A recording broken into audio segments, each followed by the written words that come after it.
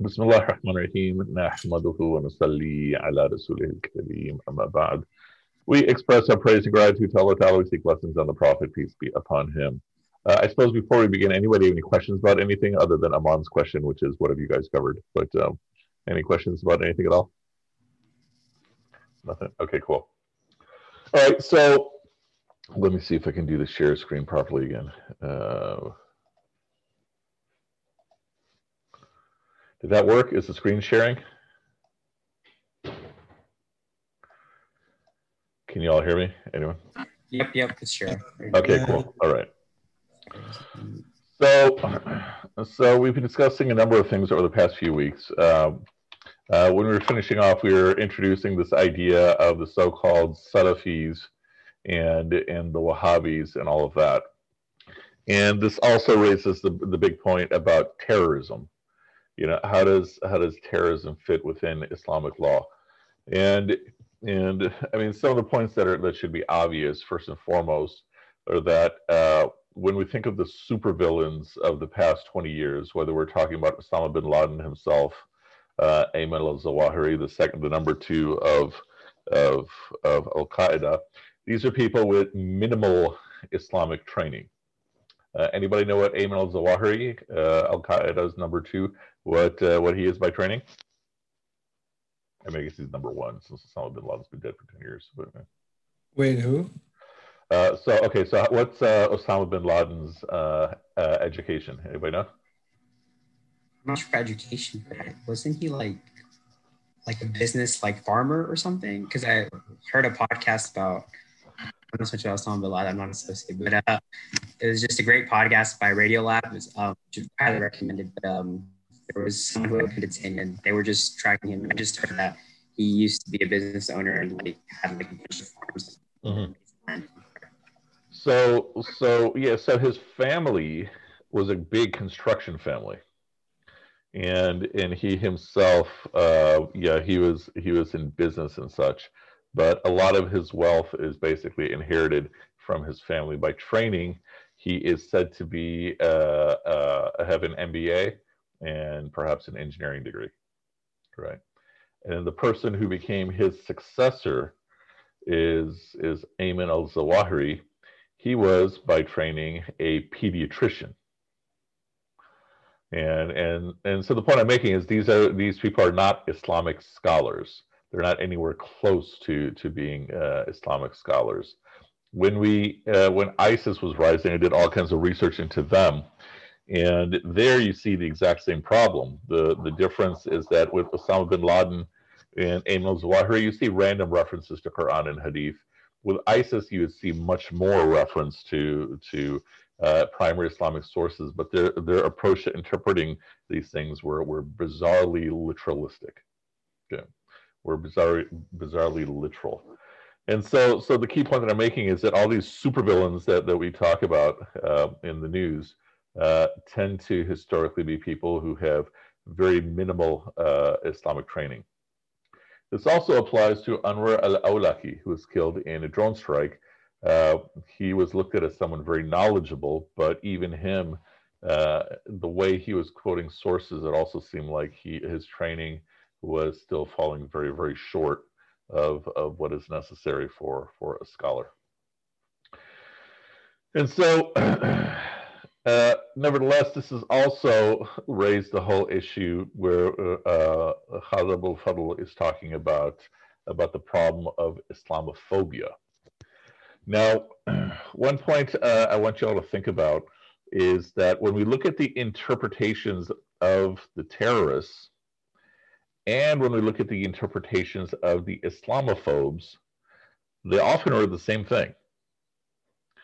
That, when drawing attention to passages in the Quran, the Hadith, that tend to be of a conflict nature or focused on war and such, and privileging those over the rest of the text, we don't find that among the mainstream of Islam. We don't find that among Islamic scholars, but we do find that among those two specific groups, the terrorists and the Islamophobes. So the Islamophobes that are trying to show that Islam is inherently violent, that Islamic law is inherently a constrictive, destructive tradition. and then the terrorists that are saying the same thing. You know? And this is something that Khaled Abou el Fadl seems to draw attention to as well. The deeper problem, of course, is very simplistic readings of all of the texts. And then he goes on and on about that.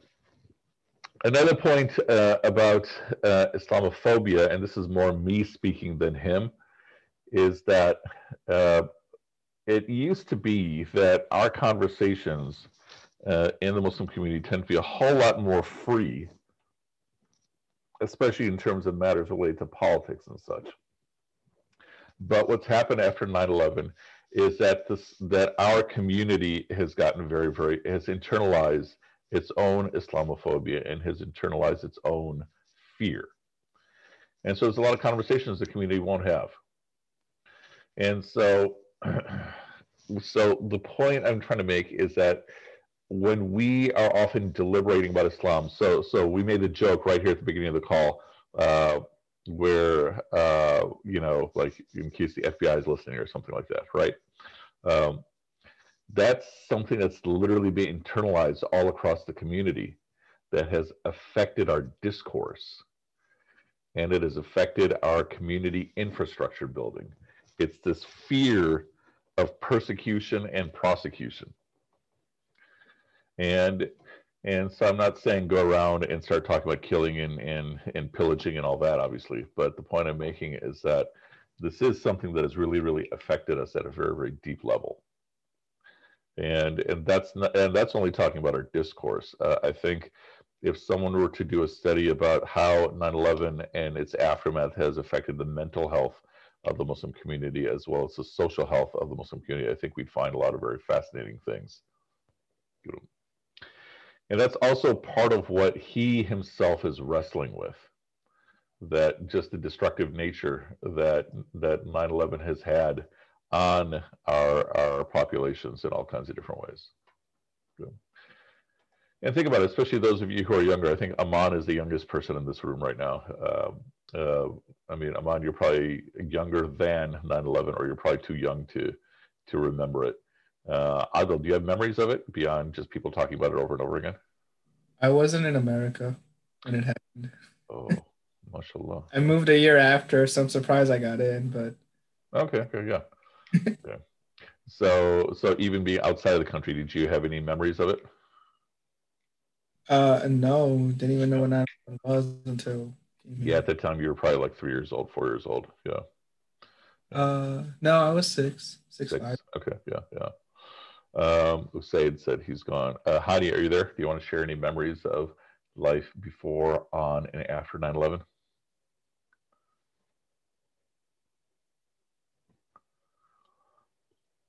I don't know if you're speaking. We can't hear you. Can you hear me now? Yes. Okay, I think I have that lag. Yeah. I was actually junior. I think I was a junior. No, I was a sophomore. I was a sophomore in high school when that happened. And yeah, I have. What was your question? Oh no, just any memories, for example, of that day, and then likewise the difference between life before and life after. So I was, yes, off that day, I was actually in second period theater class, and we heard about it, and I know, like, instinctively I prayed, and I don't know why, because I didn't know much about the history of things before, but for some reason, like, instinctively I was like, I hope it's not a Muslim. And then after that, I think I actually started wearing hijab after that, and I started and I established like MSA at our school, and I think my whole response to it was, I want to show people that regular Muslims are not like the terrorists, and I kind of took it upon myself to be one of those role models of like good Islam. So yeah, so I think life did change, definitely. And I think my career choices, and then going to study political science afterwards, and even right now law school, everything has kind of been somehow in response to that. Yeah. And I think all of that, thank you for sharing, all that is literally a perfect example of what I'm saying, the way that by and large our community has totally internalized it, as though it's become part of our being. Some of it not by choice, but some of it this feeling of compulsion, whether it is to say, I'm going to show what a real Muslim is, or I'm making my career choices accordingly. Yeah, that's affected our lives, and I don't know how many years forward it'll continue to affect our lives, because I think unintentionally it also affects the way we raise our children. It's almost become part of our DNA. And it's not to say only us. I mean, it also gave birth to, without 9/11, there would not be this big Trump madness and that whole group that feels energized by him. But yeah, so the point is that this is also what he's wrestling with, to the point that he also seems to be saying that it has affected a whole lot of things. He's speaking more from the side of Islamophobia. I'm speaking more from the side of how much we have internalized it. So, did you hear about the beheading from the last week? Anybody hear about that in France? No, I heard France has been closing down a lot of masjids and like Muslim organizations, but I didn't hear about beheading. So a couple things are going on. The overall thing that's going on is that there's elections. It's election season in France as well, and Macron has been using the Islamophobia, platform to raise his own platform. This whole argument about Muslims that are migrating to France are not integrating, and they're not speaking French and this and that. I mean, it's been a discussion for as long as migration has been happening, for especially the last 20 years. But he's been outright using it as his own dog whistle to garner votes. But then what happened is that in some town, I don't know if it was in Paris or what, some school teacher was giving some lesson that involved photos of the Prophet, peace be upon him, or obnoxious drawings of him. And the story is that he told in advance to the Muslim students to that they're not going to be comfortable with this, so they're excused from class if they want. But somehow word got to someone else who may not have been involved with the school, that this guy did this and this teacher did this, and this this crazy man went after the teacher and literally beheaded him, right? And so we also have, in addition to the supervillains doing their bizarro terrorism, then we also have these lone wolves doing their bizarro acts as well. And so just like Hani mentioned, when 9/11 happened, she's like, please don't let it be a Muslim. When we hear about these violent acts, I think that's still in the minds of many people. Please don't let the perpetrator be a Muslim. It's almost like it's a relief when it is not a Muslim. And yeah, it relates to what people have to deal with in terms of Islamophobia and such. Now, having said that, so that's one point in terms of what we're just exploring through in the beginning part of the text. Another point is critiquing Islamic history and Islamic law.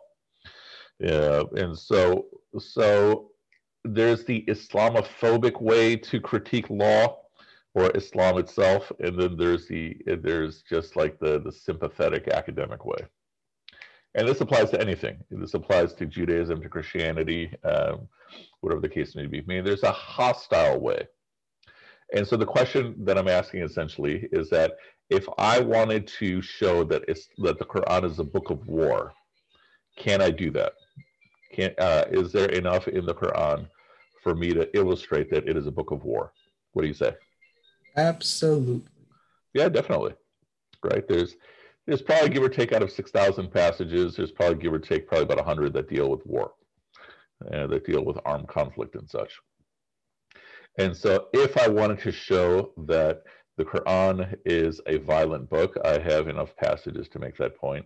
And then likewise, if I want to show that Islamic tradition has whatever problem, whether it is barbaric or patriarchal, I can find passages that I can spin that way, whether they're passages about slavery, passages about concubines, so forth and so on. Now, if I'm trying to look from an academic perspective, an objective perspective, so different than an even sympathetic perspective, I'm suggesting, and he would agree, that no, by and large, not only is the Quran and Islamic law a very, very peaceful text and tradition, that is also its thrust. Its thrust is very much justice oriented. And its thrust is very much akin to overall what we would speak of when we speak of things like human rights and such. As if we talk too much about human rights, there's a lot of post-enlightenment issues there too. But the point I'm making is that if we were to make an objective study of our history of tradition, we would find that, yeah, it does have patriarchy in it, no doubt. It is also still very egalitarian. It does talk about slavery. It does talk about war. It does talk about prisoners of war and all those things. And it does speak about a very severe crime and punishment at times. But overall, however, you would find it to be rather soft. Again, I'm not saying that it's so wonderful and soft that you can apply it in 2020, everyone's going to be happy. No, I mean, it is far more patriarchal in nature than it is, speaking of things like violence and such, and far more patriarchal than we might be used to in a 2020 Chicago or American context and such. But these are points I'd like you to just think about and reflect when you imagine the text. Do you imagine the text to be something of the past, or do you imagine the text, and by something of the past, I mean something primitive? Or do you imagine them to be something sophisticated and, for lack of a better term, enlightened? Okay, another point is the clash of civilizations thesis, which is here somewhere. So now let's get to our whiteboard here. And this is a simple point. So there's this idea that still persists, the clash of civilizations.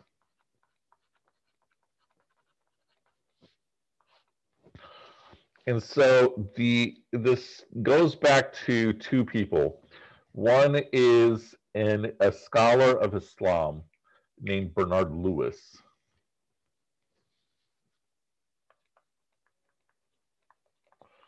Bernard Lewis was a British scholar, and he was very much pro-Western imperialism. And then it became even more popular under Samuel Huntington. So Samuel Huntington, I think Bernard Lewis taught at Princeton, or I forget where he taught, and then Samuel Huntington taught at Harvard. And this is a good article to look up and read in terms of the PDF. You can find it pretty easily. It was an article, and then eventually it became a book. And so Samuel Huntington in 1993 is speaking, and he's speaking after the Soviet Union has fallen. So if we think about America in the large chunk of the 20th century, you have World War I, you have World War II, and then from World War II until about 1990, so about 40 years, America has been in this Cold War with communism, right? You have the Soviet Union, you have East Germany, you have Cuba, and a couple other hotspots. And the Soviet Union then falls, which is essentially the end of communism, and in 1990, 1991. And so now the question was, who's our new enemy? And Samuel Huntington suggested that it's no longer going to be a battle between political ideologies, or no longer going to be a battle between nations, jockeying for power. He said the world is now six types or six civilizations.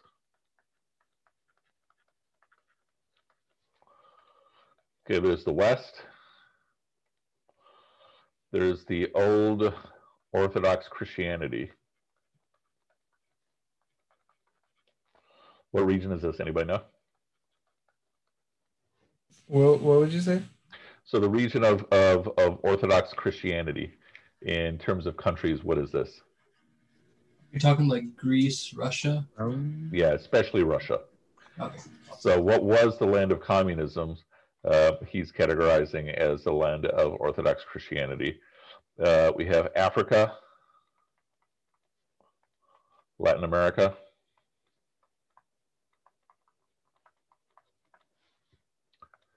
China, and Islam. So he's saying these are the three civilizations, I'm sorry, the six civilizations of the world. I have a question really quick. Yeah. Well, it's not going to be a really quick question, but it's a question nonetheless. So when you say civilization, you categorize these as civilizations. How are some of these civilizations, like there's such an unfair comparison, say China versus Islam. Well, China is just one nation, including one ethnoculture a demographic, while Islam represents around the whole world. How can you compare that as a civilization? So you're illustrating one of the problems with his whole projection of the world. Yeah. And so what he's basically saying is that these are six regions where people are unified over something that's a mixture of religion and culture and sometimes ethnicity and such. And so, for example, okay, so there's no Japan here, there's no Korea here in his portrayal of the world.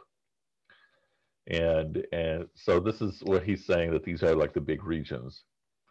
And he's saying the next round of battles is going to be a civilizational conflict.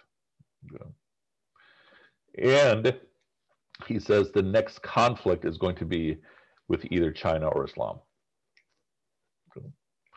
And so that then, excuse me, influenced foreign policy. Because how does American foreign policy work? It's you have a bunch of smart type people or bureaucrats that are trying to keep their jobs, and so they're identifying where we need to focus in terms of diplomacy, where we need to focus in terms of war and such. And keep in mind, how does Islam especially fit into this? We just had the Gulf War also at the same time that the Soviet Union is falling, and in 1993 we had the first bombing of the World Trade Center. But this became the focus for a lot of our foreign policy for the next couple of decades. So that was about nearly 30 years ago that he said this. Okay. But your point, Adil, is exactly it, is that the fundamental problem is that this is too simplistic. Okay. And it's so simplistic that it is absurd. And it also sort of presents all of these different regions as being equal in power. And so again, why are we talking about this? Because this has also influenced how people look at the world. So even speak of today, I mean, aside from the fact of the election, of all the regions of the world, which regions get the most attention? China. I mean, in terms of us talking about foreign nations, China is now spoken of as a superpower, as a burgeoning superpower. And Islam is, I mean, ISIS is back in the news, probably just because of the election and such. And so I'm saying it's more than merely, you know, the political conflict for why we keep hearing about some of these regions as much as we do. And then throw in oil and all those things that adds to it. And so he says, as I argue later in the book, the rise of Islamophobia and the paradigm of the clash of civilizations is a major moral regression that, if not resisted, will have a profound, regrettable impact on humanity. And so he's saying this has dominated American thought, and it's destructive. But this is built into our thinking. In fact, let me take this point even a step further. Let's go back to our whiteboard here.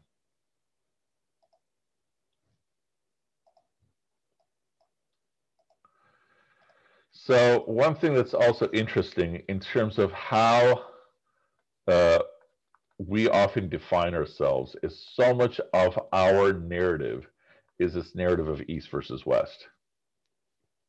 So right now, it's sort of China versus the West. This is what we hear a lot about in terms of economics, right? Trump always talks about China. Okay. And then related to that, it's Islam versus the West. So if we moved back to 1990, 1980, we still used the language of East versus West. And so easy question, because I've basically already given the answer away. Back in 1980, when we spoke of East versus West, who was East? Russia or Yeah. USSR. So it was basically the USSR or communism versus the West or capitalism. So if you watch Rocky IV, where Rocky is fighting against Ivan Drago, you know, to save the whole universe from the evils of capitalism, they literally spoke about it as East versus West. He dies, he dies. Yes, exactly. Thank you for your ability to quote Rocky IV. Okay, so if we moved all the way 500 years ago, East versus West was essentially Turkey or the Ottomans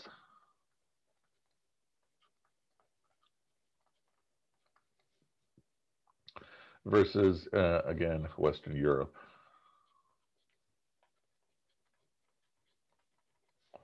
And then if we went even further back, it was the Eastern Roman Empire versus the Western Roman Empire. So where was the Eastern Roman Empire based? The Eastern was based in Constantinople. Yes, good. Constant. Wait, why is Roman fighting Roman? That's exactly how history happened. This is give or take around the year 1000.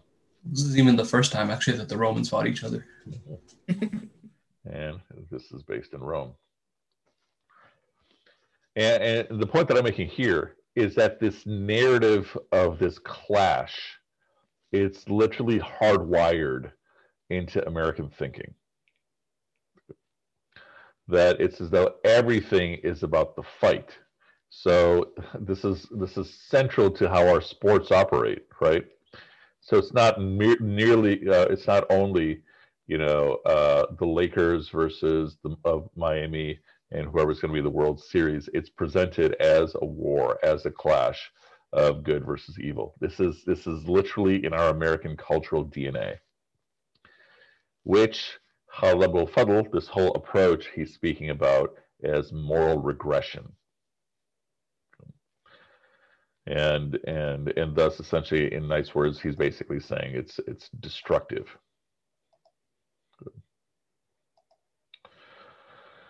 Okay. So another quote. He says, after spending a lifetime studying especially the monumental intellectual heritage of Islamic jurisprudence and law, I have come to realize that at least for 1,000 years, Islam has been and is likely to continue to be, in one shape or another, a major component in most political, economic, sociological, and moral issues that have confronted human beings. This is a really, really fascinating point. So when we speak about the West, first question, where is the West? What countries would you all include in the West?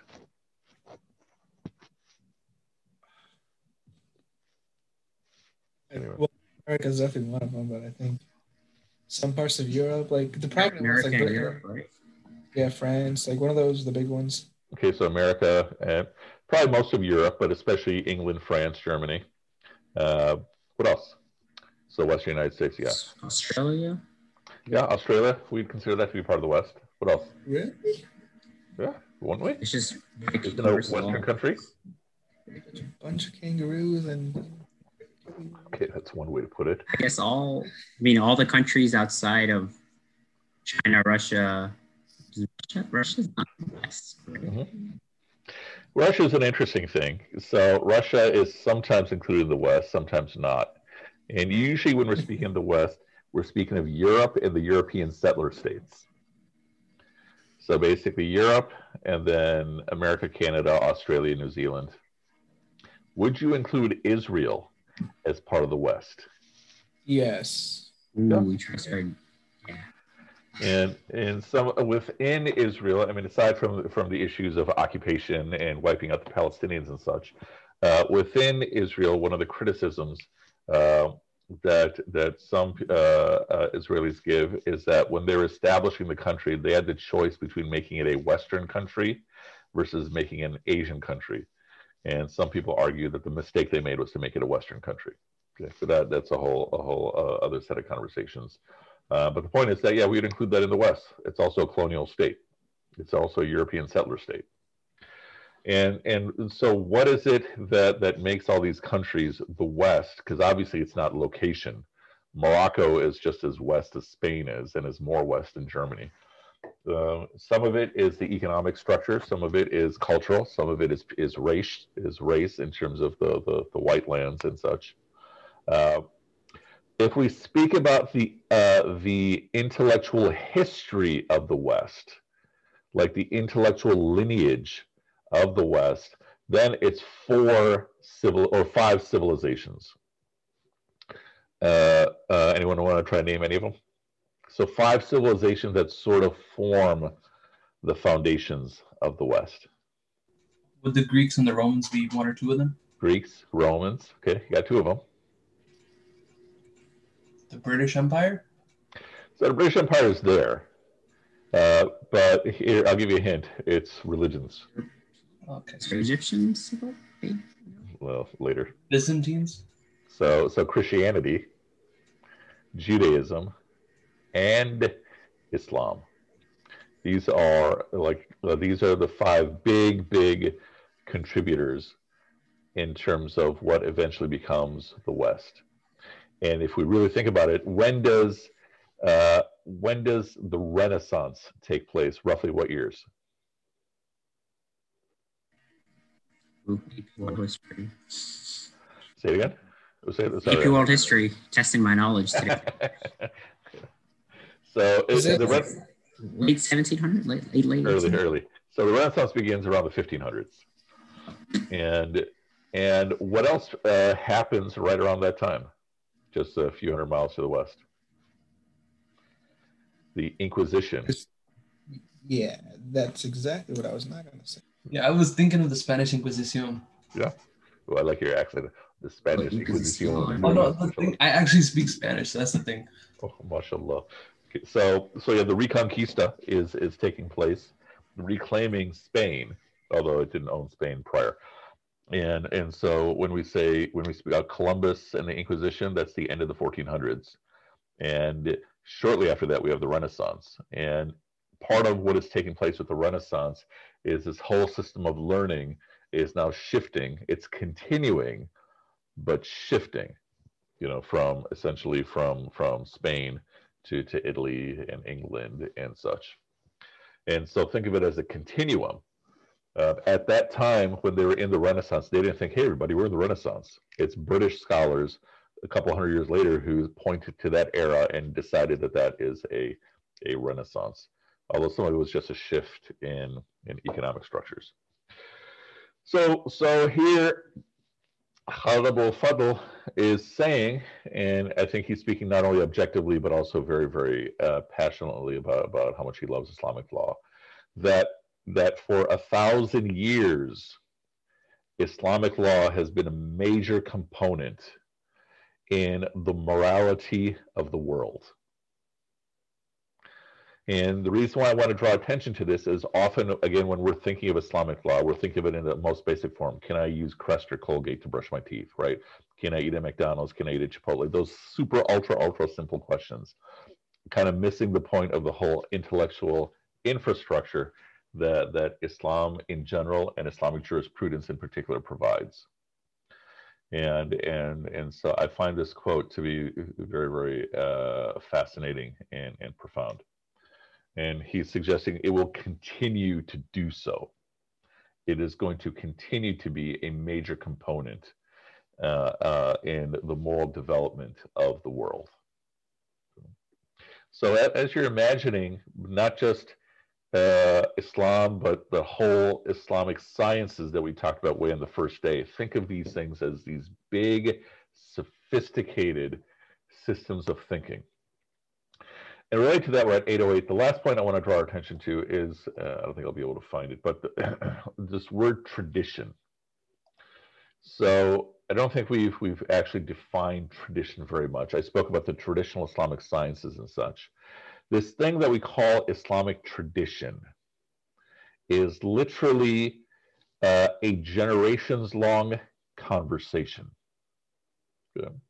So like, for example, if we speak of Western tradition, so the West, even though in its narrative, the fight between East and West goes on for 1,000 years, the modern West is basically about 200, give or take 300 years old. And the tradition of the West is these philosophers that are writing and then responding to each other, and that other people responding to them. And that whole conversation that starts out with a number of philosophers and then expands and expands, and other thinkers, and throw in Newton, and then Einstein responding to Newton and such, that becomes what we call the tradition of the West. And so Islamic tradition, when we're speaking about the hadith sciences, whether speaking about Islamic law, whether speaking about theology, it's literally a generations-long conversation. And so to give you an example of this is that we often teach that after the Quran, what is the most authentic book? Anyone? Anybody know?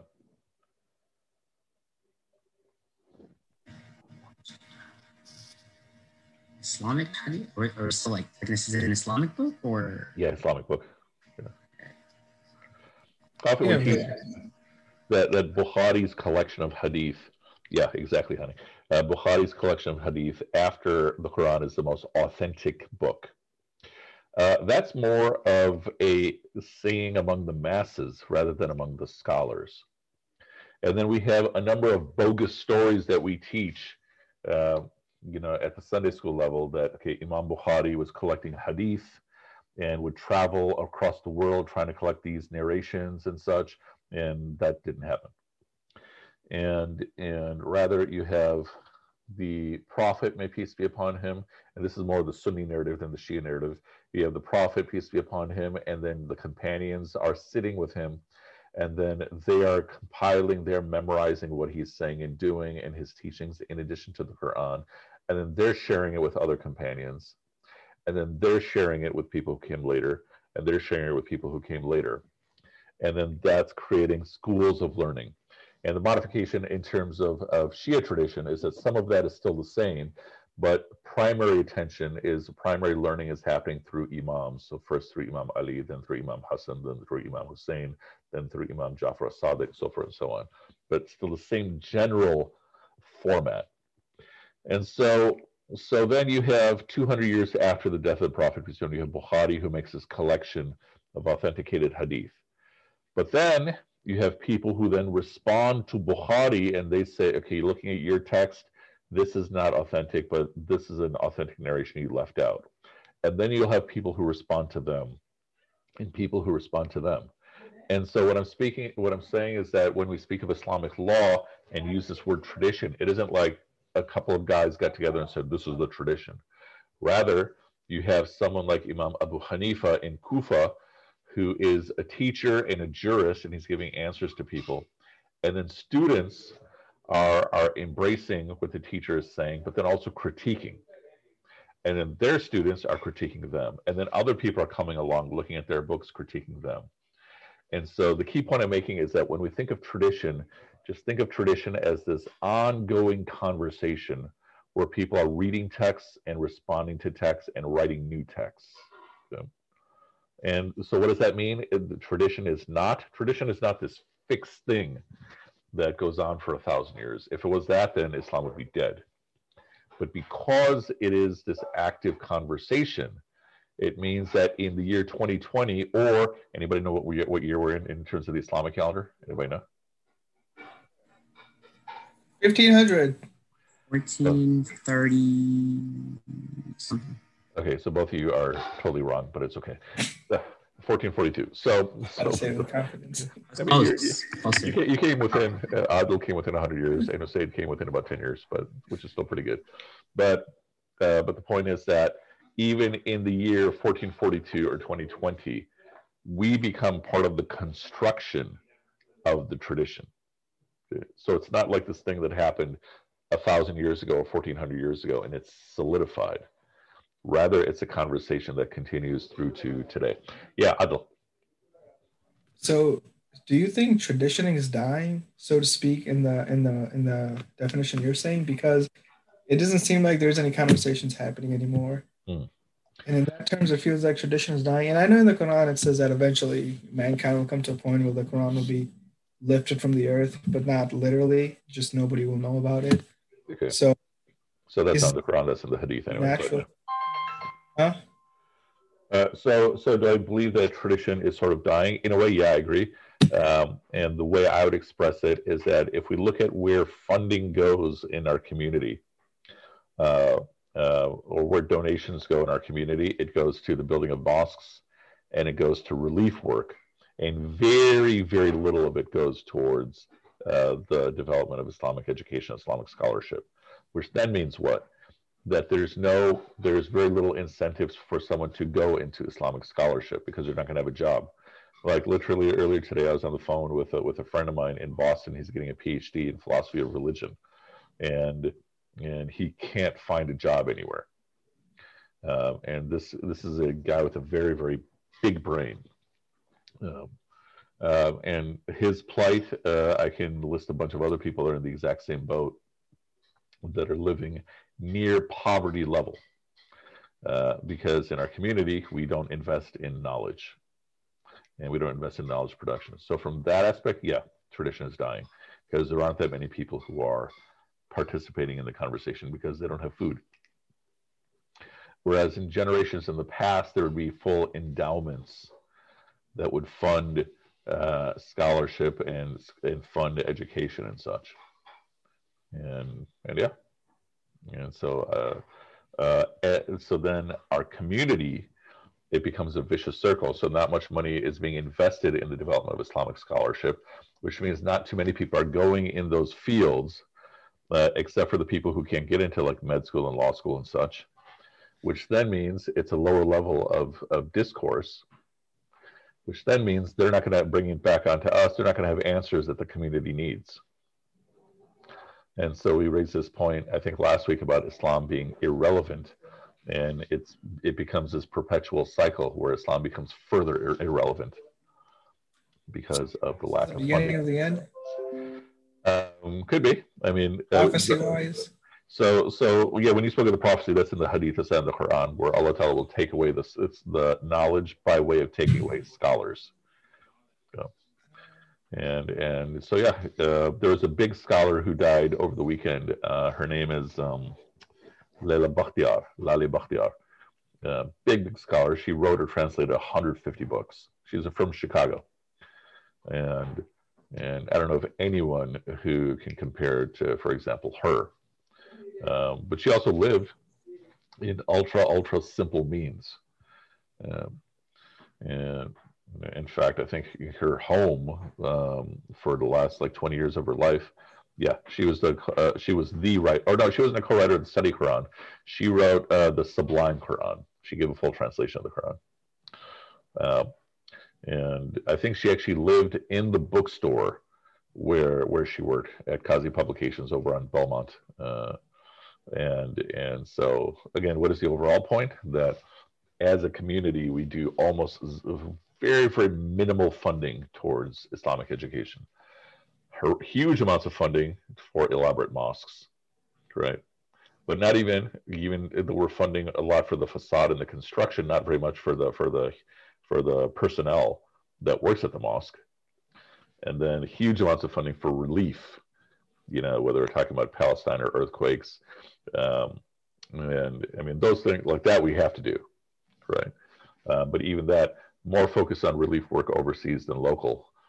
But even after all of that, it's literally like pennies compared to all that in terms of what is given for Islamic scholarship. And so that comes back on us in the sense that I don't think that's our fault. As you say, the community, and I don't think it's the community's fault. Okay. Individuals and non-governmental organizations can only do so much. I feel like the ball has been dropped in the Middle East. These are the people that run Muslim nations. They have the power to do all that. Mm-hmm. I wouldn't say it's our. Well, I'm not. It's not so much that I'm blaming, but I am saying that we are spending all kinds of money on elaborate mosques, though. I mean, yeah, true. Like we want to build the best mosque. I mean, even I think it was the Prophet or the Hadith, but somebody said, "Yeah, stop competing to build mosques or masjids." Yeah, that he fears that Muslims will compete each other in extravagant mosques the way Christians do with churches. Yeah. Yeah, and so like here we are. Yeah, and so all of that. I mean, all this is getting into, or is laying out, the things that are on Khaled Abou el Fadl's mind as he's going into the book. So next week, inshallah, we're going to actually finally get into some of the rudiments of Islamic law, and we'll be building, we'll be setting up little tools to help understand how it operates, and then after that, we'll be getting into what the actual heart of the book is and such. What would like scholarship of Islam look like at this point? Right. Yeah, so it's a couple aspects. One would be the funding of the institutions in which training is being given, and so in Chicago, for example, Islam of Chicago, the dominant system of Islamic scholarly education is from Deoband in India. And Deoband is a school that's formed around 1860 in response to colonization. And that moment in Indian history is interesting. So are any of you familiar with 1857 in India and what happens? Yes. Wasn't it, there was the Calcutta Sepoy Revolution? Yes, exactly. And so you want to tell us more about it? I don't, there was one. Okay, so there was a rumor that had spread around that I'll open my camera. That the guns that were the rifles that were being supplied to the Indian sepoys, which the British military were used, there was a rumor that there was stuff from either like cows or pigs which were being used in it, which would offend, of course, both the Hindus and the Muslims, because in order to operate that rifle, you would have to like put it in your mouth. And you put this grease, and then put the grease inside the barrel, and then put the pellet or the bullet in the barrel. Yeah. As a response to that rumor that went around, a lot of the Indian sepoys who would work for the British military, they started rebelling against the British army. Yeah, exactly. And so the British speak of this as a mutiny, and the Indians speak of this as a revolution or a war for independence. And so what happens is that it becomes the official beginning of colonization. So the British are in India for centuries, but it's British companies. It's not the actual British government, and it's British companies that are trafficking opium, that are trafficking salt, that are exploiting Indian resources, Indian workers, and such. And so this becomes this trigger event for an uprising. And this becomes the excuse for the British military, the official British military, to come in, the British Navy and such. And that's the official beginning of British colonization, even though the British, like I said, were there for a couple centuries. But then, and so in cities throughout eastern India, there are these fights, bloody fights. And the British version of the story is that the Indians were ultra violent, and the Indian version of the story is that the British were beyond ultra violent. And even if we say the story, the truth is somewhere in between, it's probably closer to the Indian version of the story. Yeah, Mangal Pandey is a movie about that. Mangal. Anyway, but then Strong. say it again. It's a Bollywood game strong for Professor Muzaffar. So a lot of scholars were getting rounded up and executed by the British. And so a lot of scholars started retreating from urban life. And in the next decade, they formed a number of madrasas, and three prominent madrasas. One is the madrasa at Aligarh, and then another is the madrasa at Deoband, and another is a madrasa in Lucknow named Darul Nadwa, or Nadwat al Ulama. And these were three different responses to colonization. Aligarh was saying that, all right, these are the masters of the world right now, and so if we want to succeed, we have to be like them. So you would go there to do Islamic studies, but you primarily go there to get an engineering or a medical degree. Okay. And then Nadwat al-Ulama is saying that we're in an era of ideas, and so that's what we need to focus on in terms of our learning. And then Deoband is saying we have no response to this, to what's going on in the world. Our approach is to retreat by becoming extra conservative. So Aligarh, among the languages of instruction, would include English. Good. Deoband, no Western languages. It's basically Urdu, Farsi, and Arabic. And in Aligarh, you'd be dressing in Western clothing, or it would not be a surprise if you're dressing in Western clothing. In Deoband, you'd be dressing in quote unquote Muslim clothing, so shalwar kameez, that type of stuff. And so the Brelvis is another movement of Sufis that also grows around this time. And theirs was more of a theological stance, separate from learning. They basically said that when the Prophet, peace be upon him, went on the night journey, he didn't come back.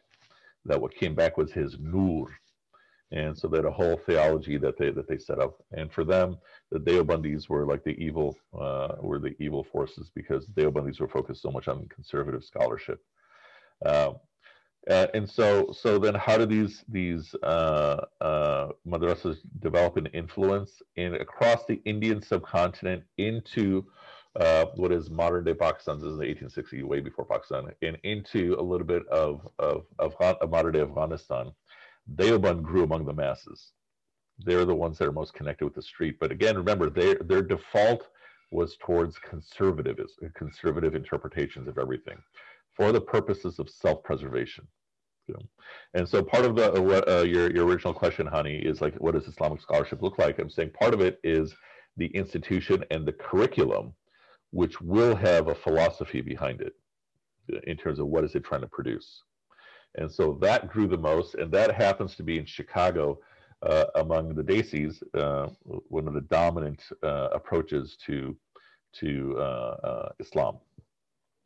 So that's one. And then Aligarh often became the educational system for the elite of the subcontinent. And Nadwat al-Ulama is interesting because that developed a connection with Oxford. So if you've heard of SOAS, School of Oriental and African Studies, they have a connection with the Nadwis, and so that's one school. Another school is Al-Azhar, which has been around for about 1,000 years. Another one is Medina University, which has only been around for a couple hundred years. Those are the ultra Salafis. And then in terms of Western Shia tradition, is one of the big influences for a lot of the Shia scholars in America, and then Kufa is another of the big influences and such. And Lucknow is also a big Shia center as well. But the point I'm making is that when these schools are being formed, they are being formed with an educational philosophy, which is then manifested by way of their curricula. And then they're producing scholars that will have a particular philosophical bent. And so all of that is Islamic scholarship. And the goal is then to provide answers for how to live a full life in dunya and in preparation for akhirah. So in theory, what you want from a graduate from an Islamic scholarly institution is a person who can answer your questions, who lives in the same world that you live in. And the idea of Islamic tradition is that if you follow it, it actually makes your life not only more full, but it makes your life easier. That an autodidact, like a self-taught person, more than likely they're going to be tripping over themselves, making Islam harder than it needs to be. So that would be like an example of what is Islamic scholarship, and then what are the goals. Any other questions? Yeah, can we just, you and me, talk after the class, not regarding anything about this class, but the thing else? Yeah, sure, inshallah. Definitely. No other questions? Alrighty, inshallah. So next week we're going to start getting into the actual Sharia sections of his book. If you read through those sections, you're going to find them like meandering and all over the place. I made the complaint before that I do regard him as a profound thinker, but I don't regard him as the best of writers. He's a very widening, meandering writer, and this whole book could have probably been at least 50% smaller, you know, if not even. Do you recommend we do any reading in advance, or? So he has I forgot what the actual chapter titles are, but it's that section where he starts talking about what is the Sharia, and what I'd recommend if you have time is to try to grasp the terminology that he's using, and there's going to be a lot of it, and so don't worry about it if you get zero out of it. But try to get at least maybe even a philosophical sense of how this thing that's called Sharia, how that works. And that's also going to be a small subsection, which will probably keep us busy for a couple of weeks. And then the heart of the book is him wrestling with modern life through the lens of Islamic law.